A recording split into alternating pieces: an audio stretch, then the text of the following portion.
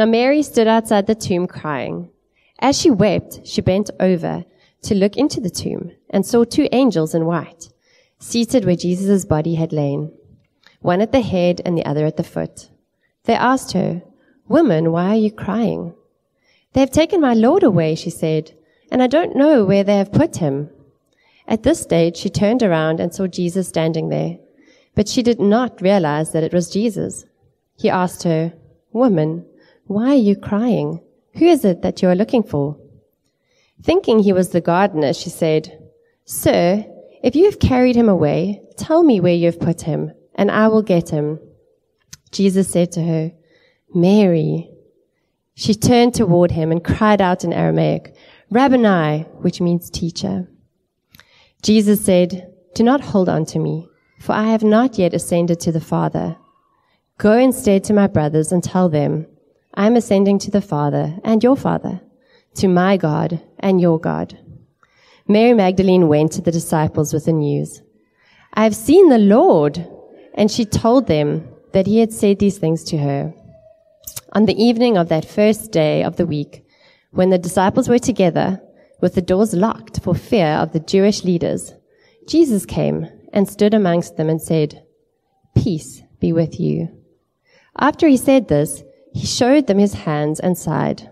The disciples were overjoyed when they saw the Lord. And again Jesus said, "Peace be with you. As the Father has sent me, I am sending you." And with that, he breathed on them and said, "Receive the Holy Spirit." We spoke on Friday about the fact that this is one story that has 2 halves. We covered the first half. On Friday, it was the end of Easter. Not as we know it, but the grand end of Easter. And today is the beginning of Easter. And that is so much like God in that it's different to how we understand stories, because we'll always start with a beginning and then there'll be an end. But with God, there was an end and then a beginning. But that beginning knows no end. And there's such a beautiful move of God in where things would seem dark on a day, and then light would come piercing through on a Sunday. And it's in some way, I wish we had the same experience as the disciples, where it's like you experience it in real time, because they didn't know what was going to happen. I mean, it's like we spoke earlier this morning while we were praying. Can you imagine we have a funeral on a Friday, and then we get together, and it's like someone who we really love and is dear to us, and a figure that we look up to, and it's like mourn the loss. But then on Sunday, he comes walking through the door. I mean, what would we do? I know I would lose all of your attention. Like, no one's going to be looking here. No one's going to be listening to what I'm saying. And we're like, what the heck? I mean, we lose. That's actually what happened with him. Who am I seeing here? And to have someone die who's very dear to you and then come back to life, just that is a clue that this is an extraordinary story that has eternal significance. And so the emphasis for today is on Easter Sunday, the beginning, and it's the beginning of intimacy, advocacy, ministry, and liberty. So that's the framework for this morning, what we're going to be covering. The beginning of intimacy, it says in verse 16, Jesus said to her, "Mary." She turned toward him and cried out in Aramaic, "Rabboni," teacher, master. See, the beauty of what we covered on Friday is that the curtain was torn. It was the end of division. So we have access to the Holy of Holies, which means we have access to the most holy place. But what we mustn't forget that we don't just have access to a place. We have access to a person. And so this interaction happens between Jesus and Mary, Mary Magdalene, and I think what we need to start with is an understanding that she didn't recognize him. And I think she didn't recognize him, because just as much as if we had to have buried someone on Friday to then see them, we'd be like, it's not within the realm of what is possible. So, like, you're not including that person in who am I actually looking at right now, because there's no way that it could be him. I saw him die 2 days ago. The other thing that wasn't helping her was that he was different in appearance. He looked different. The same, but different. There was a difference in his appearance. And so Jesus, in his wisdom, waits for her to actually turn away from him. And while she's not looking at him, not seeing the figure, he just says, Mary. And it's like Mary in that moment realized, no one else calls me that in that way. I know that voice. And she turns around. It's like, it's you. And she knows that it's Jesus by virtue of his voice. And it's like John 10, man, his sheep hear or recognize his voice, and he calls them by name. And so there's this amazing moment between him and Mary where he's actually reconciling her. He's the great shepherd pulling his sheep into his fold. And this interaction takes place in such a way that we start to see it happens with Mary. And then he goes on to say, go instead to my brothers. So, like, Jesus had called his followers a couple of things. I mean, we read about it in John 13. He talks about them as servants. Then he talks about them in John 15 as friends. But for the first time in John 20, he says, my brothers. See, like, relationship has been formed in a way where we have an intimate relationship with our Savior. We come into the presence of God where a relationship is being restored and reconciliation is taking place. And so Jesus says, my God is your God, and my Father is your Father. And by my death and resurrection, you've been reconciled to the Father. You've been adopted into his family. And we might not be conscious of this on an ongoing basis. And sometimes it's dependent on how we grew up and what we knew as our fatherly figures or figure. And if there was an absence in that, you might have a greater appreciation. But like in the deepest inner of the core of who we are, there's a desperation to be reconciled with our Father. It plays out on earth, but it's like there's a deeper thing there. Like God has put that in us. There was an incredible story of a Spanish young man by the name of Paco, and it was in the 1950s, and Paco was a very common Spanish name. And in Barcelona, he had this estranged relationship with his father, and his father knew it, and so there was distance between the two of them, and his father wrote an advert in the newspaper, and it read, Paco, all is forgiven. Meet me at the town square at noon on Friday. And on Friday at noon, not just Paco, but 800 Pacos came to the church square in search of reconciliation with their father. When we know the need that is in our hearts, and what God has put there, then we understand that we've actually come into this beautiful reconciled relationship without us doing anything. It's much of what was already said this morning. It's like he searched for us. He searched for us. Like he's the hound of heaven. And he draws us in a way where we experience intimacy, and we have this relationship because of his resurrection. And this is how it plays out, because he says to his disciples, I'm ascending to my Father. So when we look to the resurrection, we've got to look at the resurrection and his ascension as being like two things that are going together, because the only reason why he's still around is because he wants to show them that he has been risen from the dead. And so like witnesses are seeing that he is alive, and we're the beneficiaries of those witnesses. It's the only reason why he stayed there for the 40 days. But actually, his reason for saying what he's saying to his disciples is like, I'm not going to be around here with you. I'm going to the Father. And to know that he is going to heaven, it's like if we understand that the last time that a man was in heaven was Adam.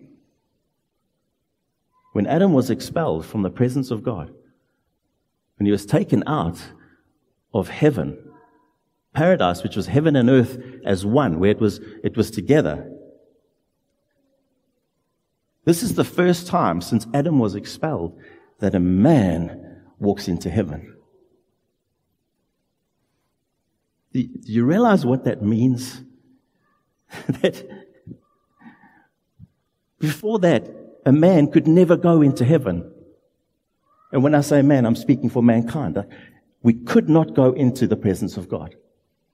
And because of Jesus' resurrection, and because he goes into the presence of God, into heaven, he's a forerunner of all of us who are in him and are following him. I mean, that's good news. I don't know about you, but I'm happy about that. Okay? So, I wonder what it was like in heaven.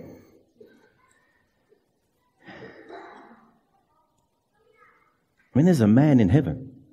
Today, there's a man in heaven. Because he is a man. And he's alive. You see, that's why the news of Jesus being alive is so good. It's because there is a man in heaven. For a very long time, there was no man in heaven. Humankind couldn't go into the presence of God. And I think if we were to consider the moment when Adam was banished from the garden, when he was removed from the presence of God, that all of heaven took a devastating gasp. What was intended has through sin been undone. And this is devastating. Just a gasp of devastation. What? I think heaven must have gone silent over the 6 hours of Jesus' crucifixion. Just complete silence in heaven because of what was happening. But now all of heaven erupts because a man is coming into the presence of God. All of heaven. I mean, we heard it in Revelation now. It was read. Myriad upon myriad. Some translations say 10,000 times 10,000. Like, that's not actually giving us a number. It's just saying you can't really count this number. But even if we took it literally, that's 100 million angels. That's like Greenpoint Stadium full of angels times 2,000 with angelic voices erupting as a man comes into heaven. He's the champion of our cosmic salvation. Like, he is the one that goes into heaven as a man, which allows us to come into heaven as men and women. Without that, there is no intimacy with the Father. But because of it, we have access, not just to a place, to a person. Adam was thrown out of heaven, and the result of all who followed, you and I, was alienation. But Jesus was welcomed into heaven. And as a result, all of who follow him, the outcome of that is reconciliation. So through his resurrection, we are reconciled to the Father. Intimacy. It's the beginning of this beautiful relationship that can only be possible by Jesus' work on the cross and by his resurrection. Paul writes about it in Romans 4. He says, he was put to death for our trespass and raised for our justification, raised for our right standing. See, you can't stand in the presence of God as a sinner. You just can't. Who can ascend the hill of the Lord? He who has clean hands and a pure heart. None of us have that. Our hands are dirty and our heart is blemished outside of Jesus. But when we put our faith in him and the work of his atoning love on the cross and his resurrection into heaven, there is a cleansing that happens in us. Our sins are removed from us and we come into an intimate relationship with the Father. We can ascend the hill because he's ascended the hill before us. And we are his followers, the ones who have put their faith in him and believe in this beautiful Savior. The beginning of intimacy. Then the beginning of advocacy. Jesus said, "Do not hold on to me," saying to Mary. What he's basically saying is, we need to relate to one another now differently. Because before, he was relating to them in a way where, like, John would be lying with his head on his chest. But then we read in Revelation, where John gets a revelation and writes the book. He doesn't lie on Jesus' chest. He worships at his feet. Because now we're talking about the glorified Savior. We're talking about the one who has been raised from the dead, the eternal, immortal, imperishable Savior. And Jesus is saying to Mary, we're going to relate differently now. I know you want me to stay. I know you want me to be here with you. But I've been resurrected and I'm going to the Father. So we're going to relate differently.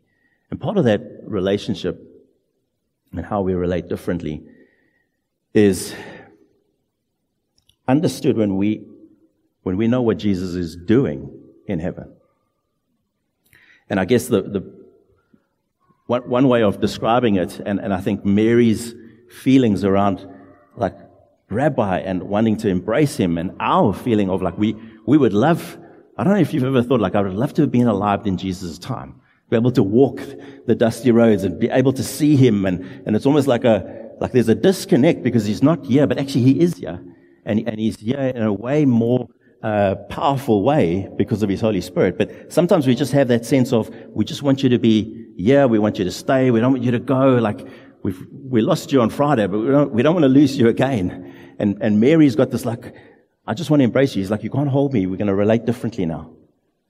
But this is how this plays out. If you think of being in a prison cell and you've been charged with capital punishment. So you've done wrong and you're going to be executed. And you get a really good lawyer. You get the finest advocate that there is, who comes to your cell and spends time with you. And you find massive comfort from those times where you're interacting with your advocate, because he's not just a very skilled advocate, he's compassionate. And his heart's for you, and your situation is it moves him, it's important to him. And so you could relate in a way where, like, this is so meaningful. This relationship that I have in the prison cell with the advocate that I have is so meaningful, and it's so precious to me. And, like, this is where I want him to be. But actually, you'd be wrong in thinking that way. Because where you need your advocate the most is not in the cell, but in the courtroom, representing you. Like, if you get to the end of, like, the day that the charge comes through, if you haven't had an able performance in the courtroom, you're in trouble. The fact that you've had conversations around, like, what life is like in the cell, and you've had comfort, and there's been a level of, hey man, it's so lucky to have you here, but, like, if you get to the day where it's like, okay, well, now sentence is being executed here, and if I don't have representation in the court where my plea has been heard, well, how's that helping me now? So you see how Jesus is saying to Mary, I'm not going to be with you here because I'm going to represent you in the courtroom of heaven. I am your advocate. That every time there's anything that happens in your life, I will be your representation. You see, it's the beginning of the grand advocacy of Jesus, who goes into the presence of God with his atoning work, and he pleads on our behalf through his blood that we are cleansed. And it says in 1 John 2, if anyone does sin, we have an advocate with the Father, Jesus Christ, the righteous one. So every time there's sin in our lives, there's an appropriating work of Jesus where he shows his nail-scarred hands. And the atoning work of the cross gets appropriated to your life every time there's sin in your life. There is grand advocacy that's taking place so many times we're not even aware of the times. But we know we have an advocate with the Father. Because he is not just raised from the dead, he's ascended into heaven, and he is relating to us in a way where he is our grand advocate. He is our cosmic champion who appropriates his atoning work over and over and over again. You see how this is good news in that it doesn't matter how I live my life in terms of the failures and the things that I mess up. Obviously, God has got something for us in terms of how we can live in greater godliness and become more like him in his image. But every time I fail, every time I fall short, there is an advocate who appropriates his work of atoning love for every moment that I need it. It's just an ongoing reality. So it's not just the beginning of intimacy, it's the beginning of advocacy. Because he's our risen Savior, he's alive today, and he represents us all the time. That's where our need is greatest.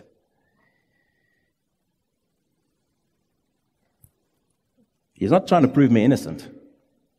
I mean, we're guilty as charged, right? So we understand that we don't have an advocate that's trying to prove that we're innocent. What we have is an advocate who has bought the price. He has the ransom in his hands. By what he achieved on the cross, it's been bought for us. We have pardon. He has bought our pardon. And so he's not trying to prove that we're innocent. He's just bringing a perfect plea of forgiveness and atoning reality for us because of what he's achieved for us. Then ministry. It's the beginning of ministry.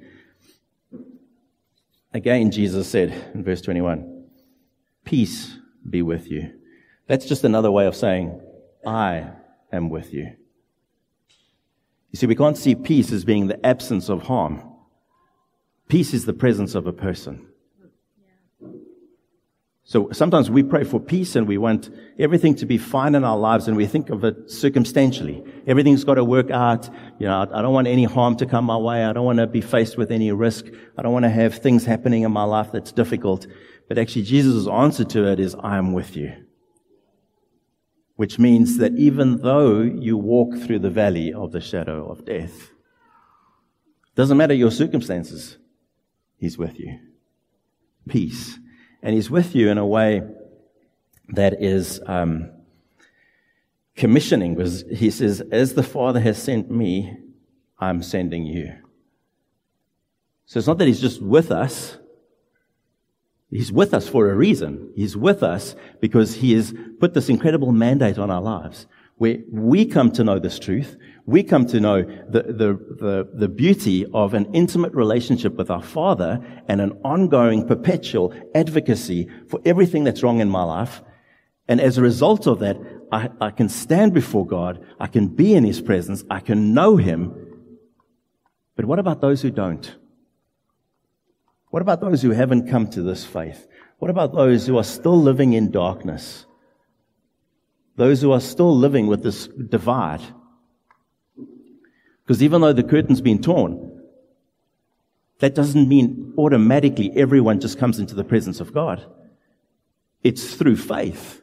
It's when you believe in Jesus. And so we're commissioned to go, and Jesus says, as the Father sent me, so I'm sending you. I'm sending you with incredible authority, my authority. All authority has been given unto me. Therefore, go, and he commissions them for gospel proclamation. It's like, you've got news. I mean, if someone did walk through the door and it was like, Funeral Friday, now they're alive, Like, I'm not going to have to, like, encourage you to, like, why don't you go tell someone? The problem would be to get you to shut up.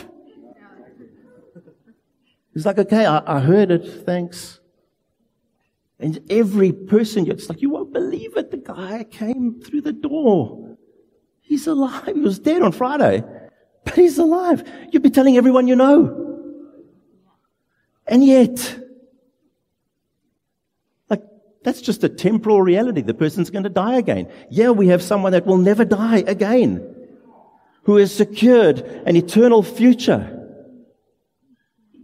The difference between eternity outside of God's presence and eternity in God's presence.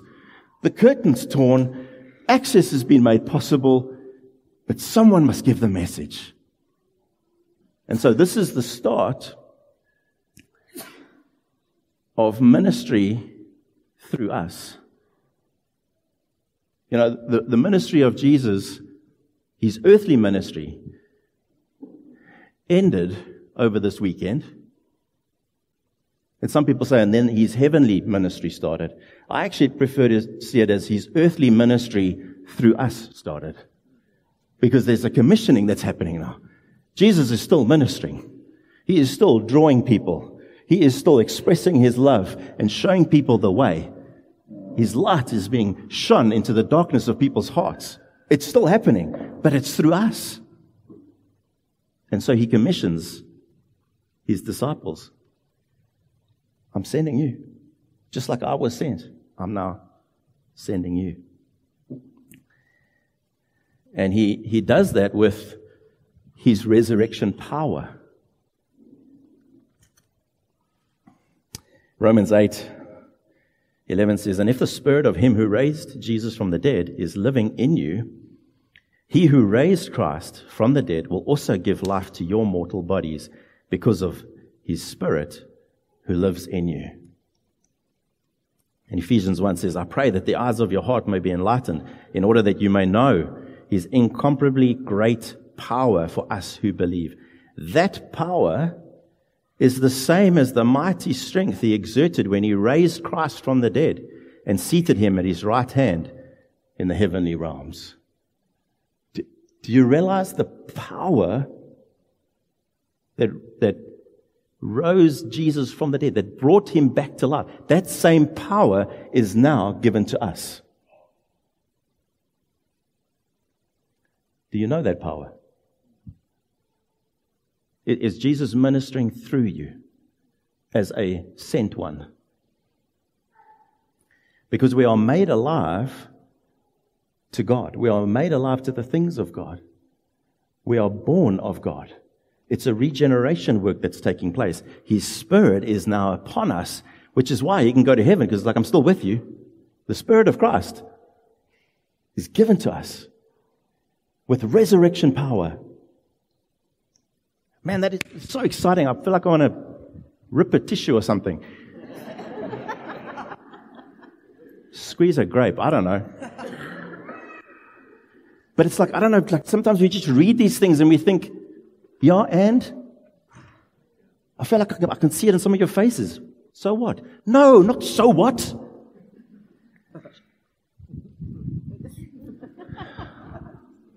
There's resurrection power.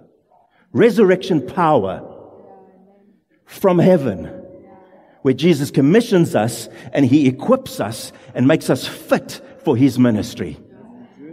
Can we come before him and say, risen Savior, fill me with your power? You see, this is a whole new life. We can talk about what happened on Friday and how he has made it possible for us to not have to focus on our duty and our efforts because he has done it all. That he has absorbed the darkness of God's judgment. And that the division has been taken away. But now what are we doing with that? We're just going to take that for our benefit? There is a ministry. He gives you a new life where you know, I am now in a relationship with my Heavenly Father forever and ever, because I don't just have access into the holy place. I have access to him. I have access to him, and he is emboldening me. You know why I feel like I can take steps? It's because there's an advocate that's just constantly making sure that the appropriating of God's love and His atoning work is happening in my life. Like this has got to G us up in a way where we just realize there's a new life that He gives us. When He says, I make you new creations. It's a new life. He has resurrection life, which means we can have new life with that same power, and we can He's shaping us. I mean, so many things happen when the Spirit of God comes into our lives. We have a renewing of our minds.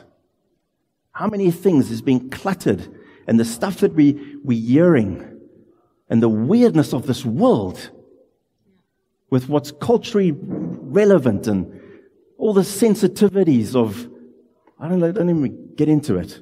Our minds need to be renewed by His Word.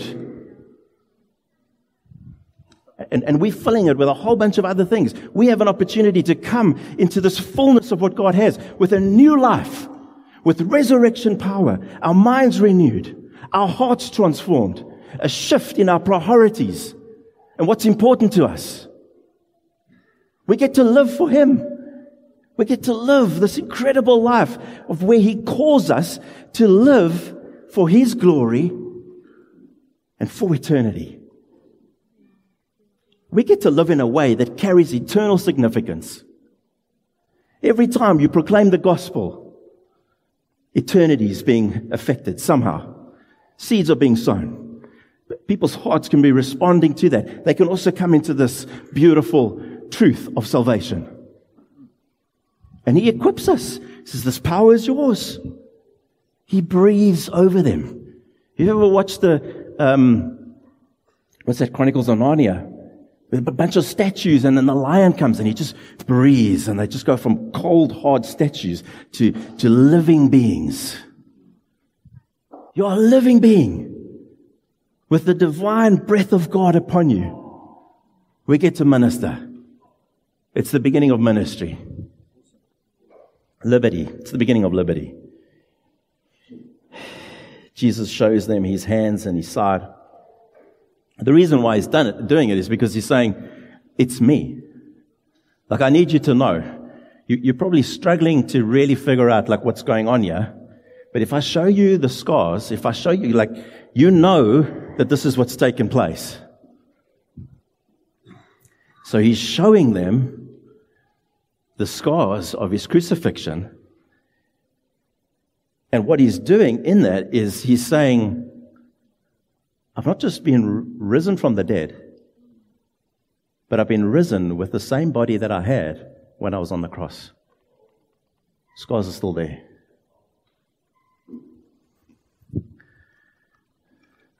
Have you ever wondered why Jesus' disciples didn't recognize Him immediately? Why Mary struggled and the guys on the road to Emmaus? I think we need to understand Jesus' appearance and something of who He was as a human, because He had a body, flesh and bone, a digestive system, and everything that goes with being human. He was fully divine as well, but He was fully human. And if we look at Scripture's description of Him, we would know that He was not an attractive man.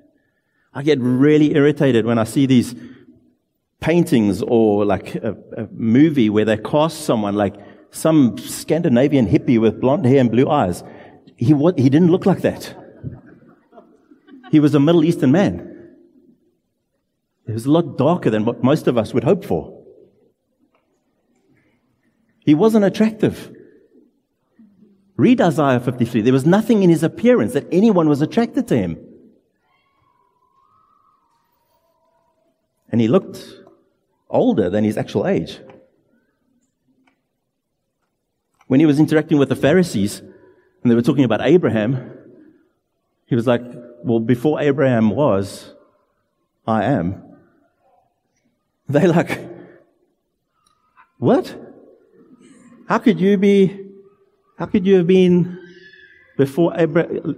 You're not even 50, they say. How old was Jesus? Early 30s, right? Don't you think it would have been a stronger argument for them to say, you're not even 40? Like, if you're saying you were before Abraham, you're not even 40.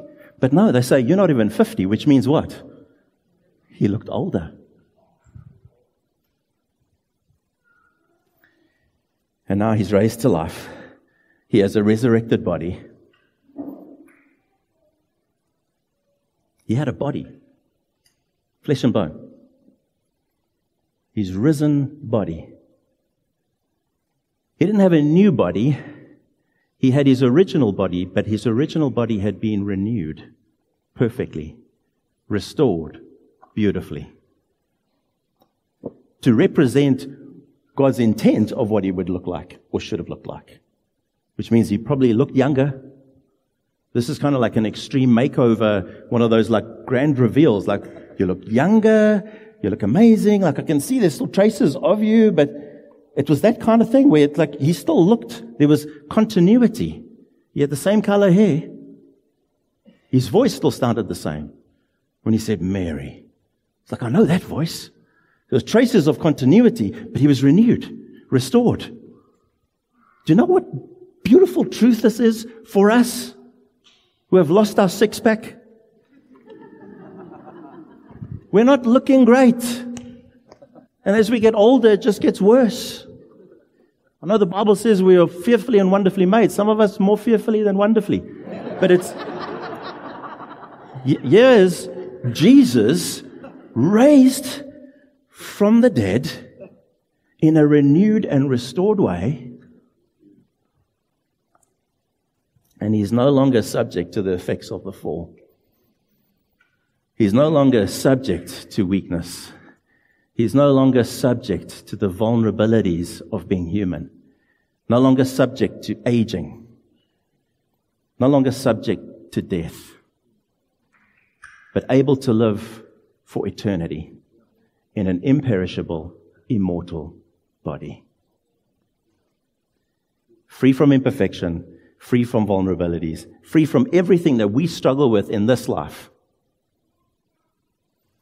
Where, O death, is your victory? Where, O death, is your sting? He's accomplished eternal liberty. What does that mean for us? 1 Corinthians 15 says, but Christ has indeed been raised from the dead, the first fruits of those who have fallen asleep. That's you and I, because we're all going to die. And when we fall asleep, it will be a matter of time. When he comes back, he will raise us in the same way that he was raised, with a renewed body and a restored perfection. We'll be in glory. That's what the disciples were looking at. They saw Jesus. That's why they're overjoyed. This truth is now ours. What a beauty. Their Lord was alive and well, but his resurrection also meant their resurrection. His freedom from all the difficulties of being human had become their freedom. No more need for oil of delay. We have a complete liberty. Now you might say, well, that's just a future thing. Yes, it is future. But I'll tell you this much. The more you look at that, the more you refresh your mind and renew your mind with that truth, the greater the impact will be on how you live today. Because we're so worried about our temporal futures that we lose sight of this beauty that is lying ahead of us. He's our risen Savior, and his resurrection means our resurrection. Though we die, we will never die.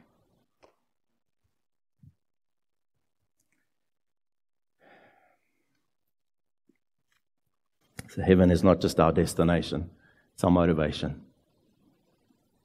We get to live differently because of the resurrection. And I trust that this word has stirred something in you to say, my goodness, because he lives, I can live. I can live differently. He's given me new life. He's given me intimacy. He's my great advocate. I can minister in a way where he ministers through me, and I live with complete liberty because of what he's done.